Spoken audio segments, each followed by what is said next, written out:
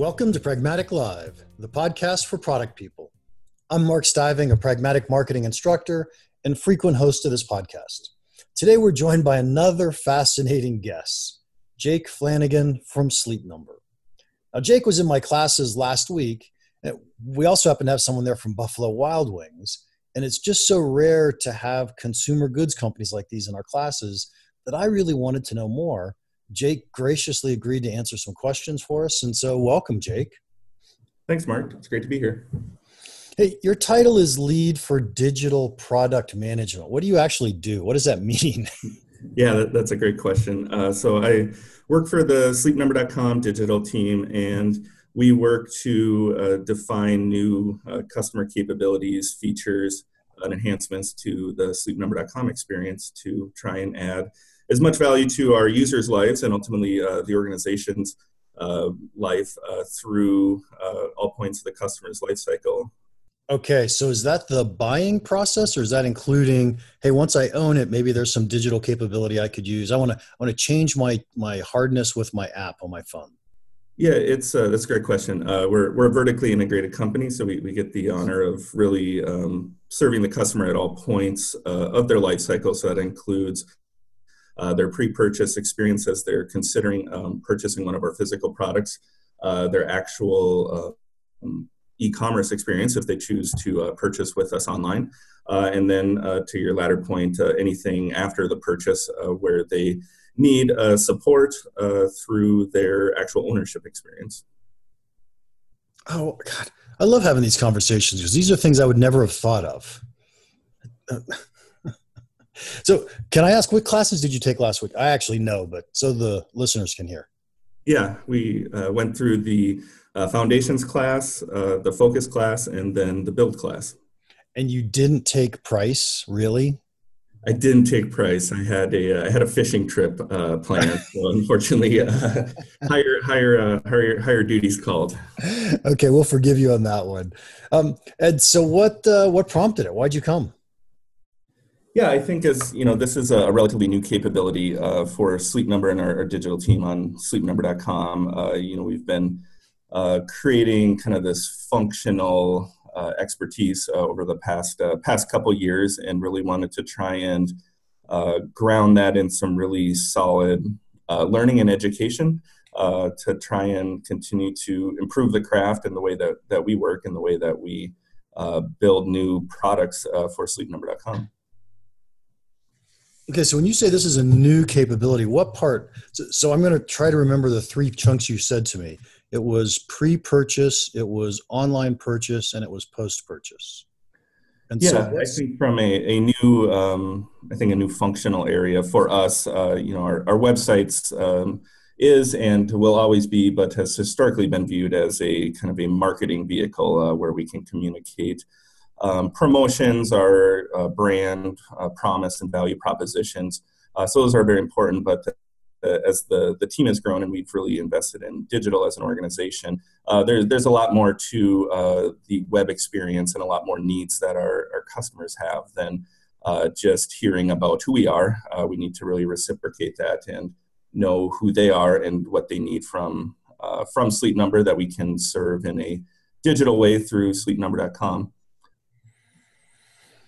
And so is there any specific problem or issue that you said, oh, we really need training to help figure this out? Or is it just we want to increase our skill set? What was the thought process there?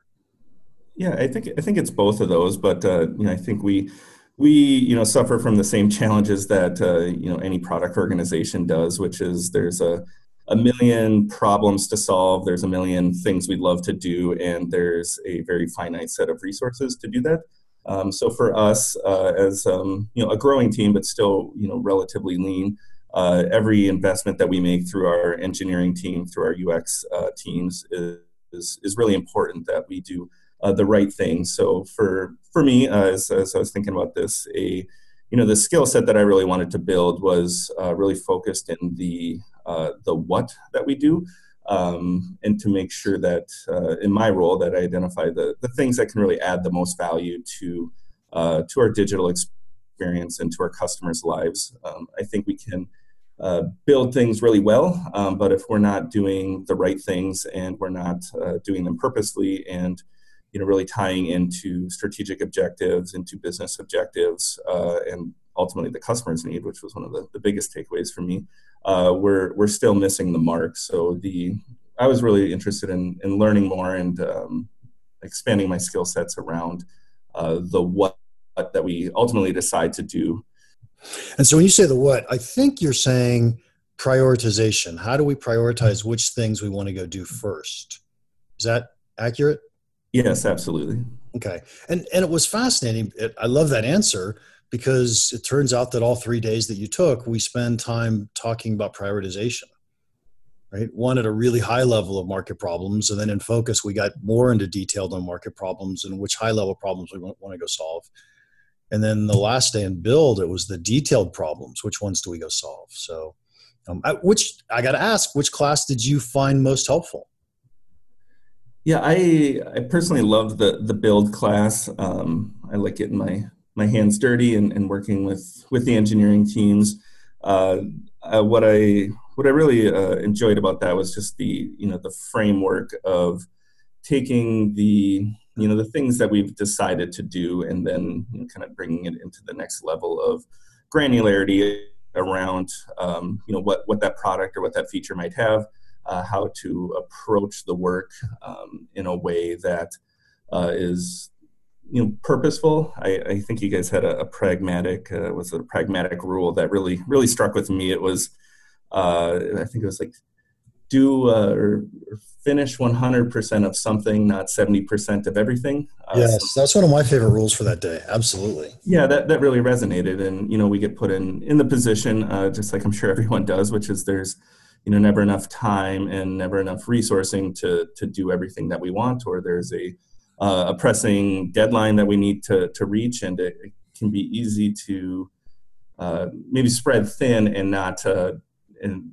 it can be easy to spread thin and slip into that 70% of everything, and that 100% of something really resonated and really being how to be purposeful about what that 100% of something might be.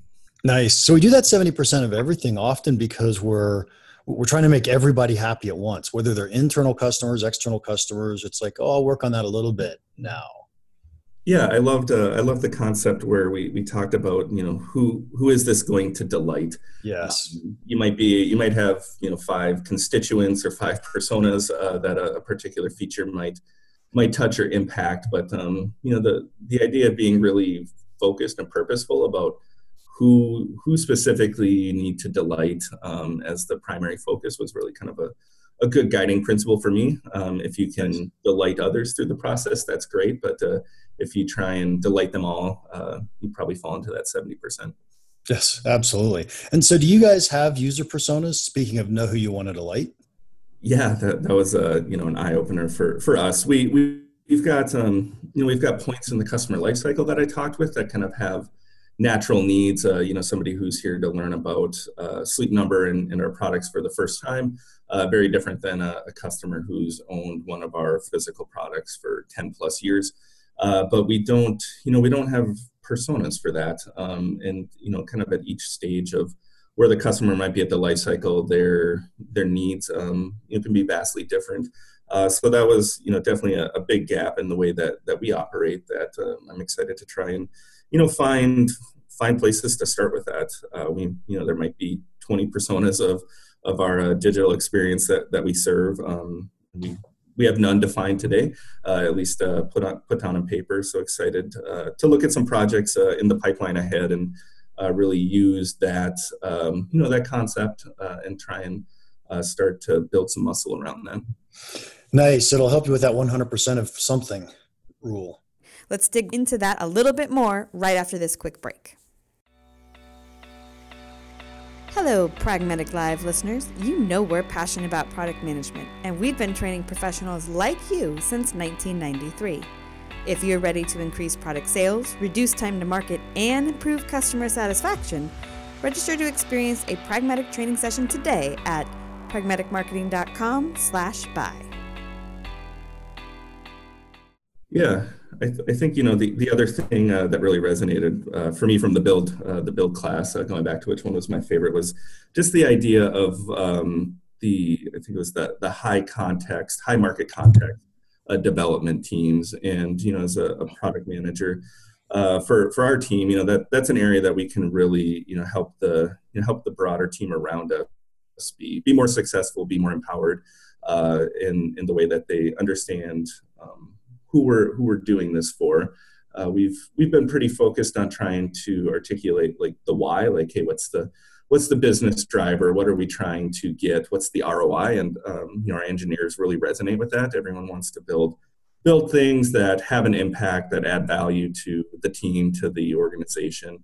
But the idea of who we're building for, I think, is something that we haven't really instilled. So that's, as I think about personas, I think that's an exciting area to try and really root into the team and the way that they work. So day to day, hour to hour, as they're building out new products or features or capabilities, they've got that user in mind or that persona in mind, and they'll do their best work and make informed and contextual decisions based on that. Nice. And for our listeners, just a little bit of clarification. What Jake was talking about there was that we talk about the difference between enlightened development teams and development factories. And enlightened teams are these teams that do a fantastic job at understanding your market and your products and the market problems. So they have a ton of context. And so then we spent a bunch of time talking about how do we make our teams, regardless of how enlightened they are, even more enlightened.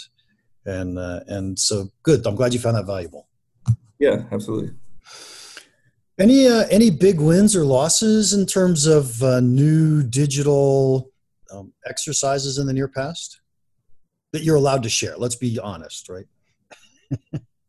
Maybe let me give you an example. This just came up. We were talking about it yesterday or Monday, 2 days ago.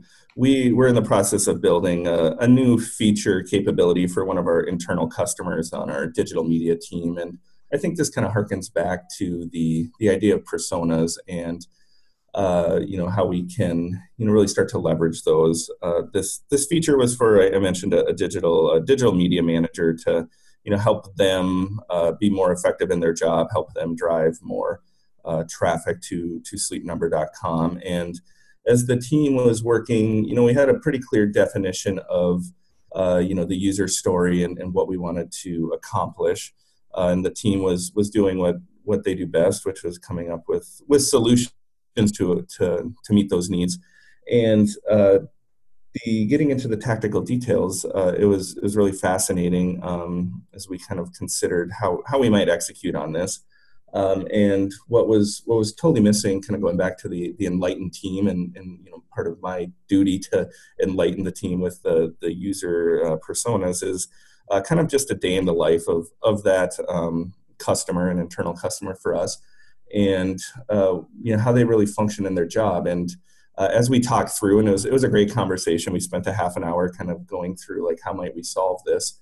But what came out at the very end is like, oh, here's how this individual like works in their day-to-day job, and here's how they manage this particular part of their responsibilities in that job.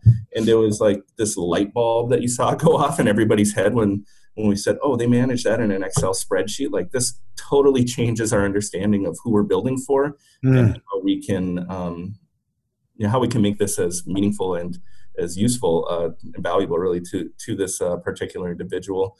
So I thought that was a good example of kind of like seeing that context and that market context, and how that like suddenly like literally felt like the light bulb going off in the room for everyone, as they just like, oh, I get it now. I know who we're building for. And we came up with a totally different approach that still solved the end problem, but was much more meaningful to the person that will actually use this new capability we build. Oh, awesome. And so had we had a user persona document where everybody understood who that user was, would that have come about more quickly? Oh yeah, we would have been like, hey, here's Christy, our media manager. Here's the many things that she does every day. Here's one particular slice of her responsibility. Here's what a day in the life for her looks like, the technologies that she uses.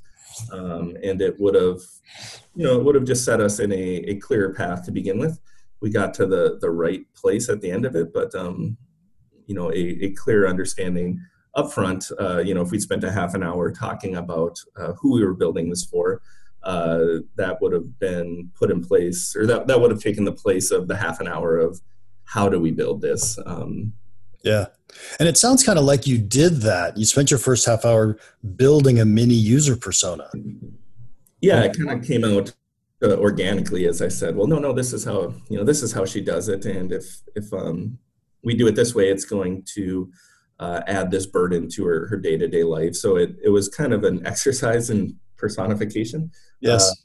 Without necessarily realizing it, but the end output was that everyone had a clear understanding and a really tangible understanding of what the user was that we were building for. Excellent. Hey, so the thing that struck me the hardest when having you and the Buffalo Wild Wings person in the room, I always tell that story of Great Clips. And so that the listeners know, I have really, really short hair, and I get my hair cut at Great Clips every 2 weeks, and I always go to Great Clips, but not because they have the best barbers, but they have an app that makes it so I don't have to stand in line. So it has absolutely nothing to do with the haircut. It has everything to do with the purchase experience. And for some reason, that example resonated even harder with me this week because of the fact that we had you and the BDUB people in the room. So does that resonate with you, or did that resonate with you? And are you guys working on how do we find other ways for people to buy? Yeah, it did resonate for me. I'm a Great Clips fan as well. Okay, good. The same reasons as you mentioned. I don't have a ton of time, as nobody does, and I want to make the best use of it.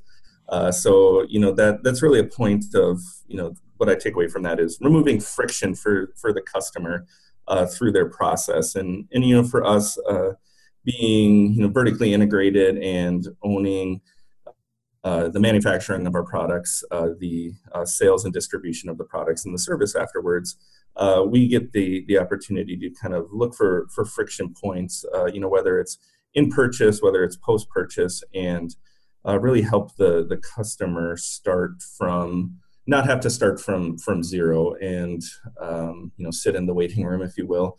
So we're definitely looking at ways that we can connect our different touch points through that experience. We sell a physical product that is highly considered. The purchase time frame can be upwards of 6 months. It's not a high urgency purchase for most users, so they've kind of got the luxury of taking their time. And with that time comes the opportunity to kind of lose track of where you were, and potentially just like slow down your process. So we've built some new features actually on sleepnumber.com to kind of like help facilitate and remove some of that friction, if you will, in that process. I'll give you a recent example that we launched Q4 of last year. We had one of the great things about working on a web property is that we've got like this abundance of behavioral data about the visitors and the users that come to our website, and we're able to stitch that data into our actual like store activity, and kind of like our broader enterprise database. And one of the things that we learned, one of the insights that came out was the average user for us will come to sleepnumber.com over 6 times before they actually show up in a store and make a purchase. And from an experience perspective, we weren't recognizing that in any way.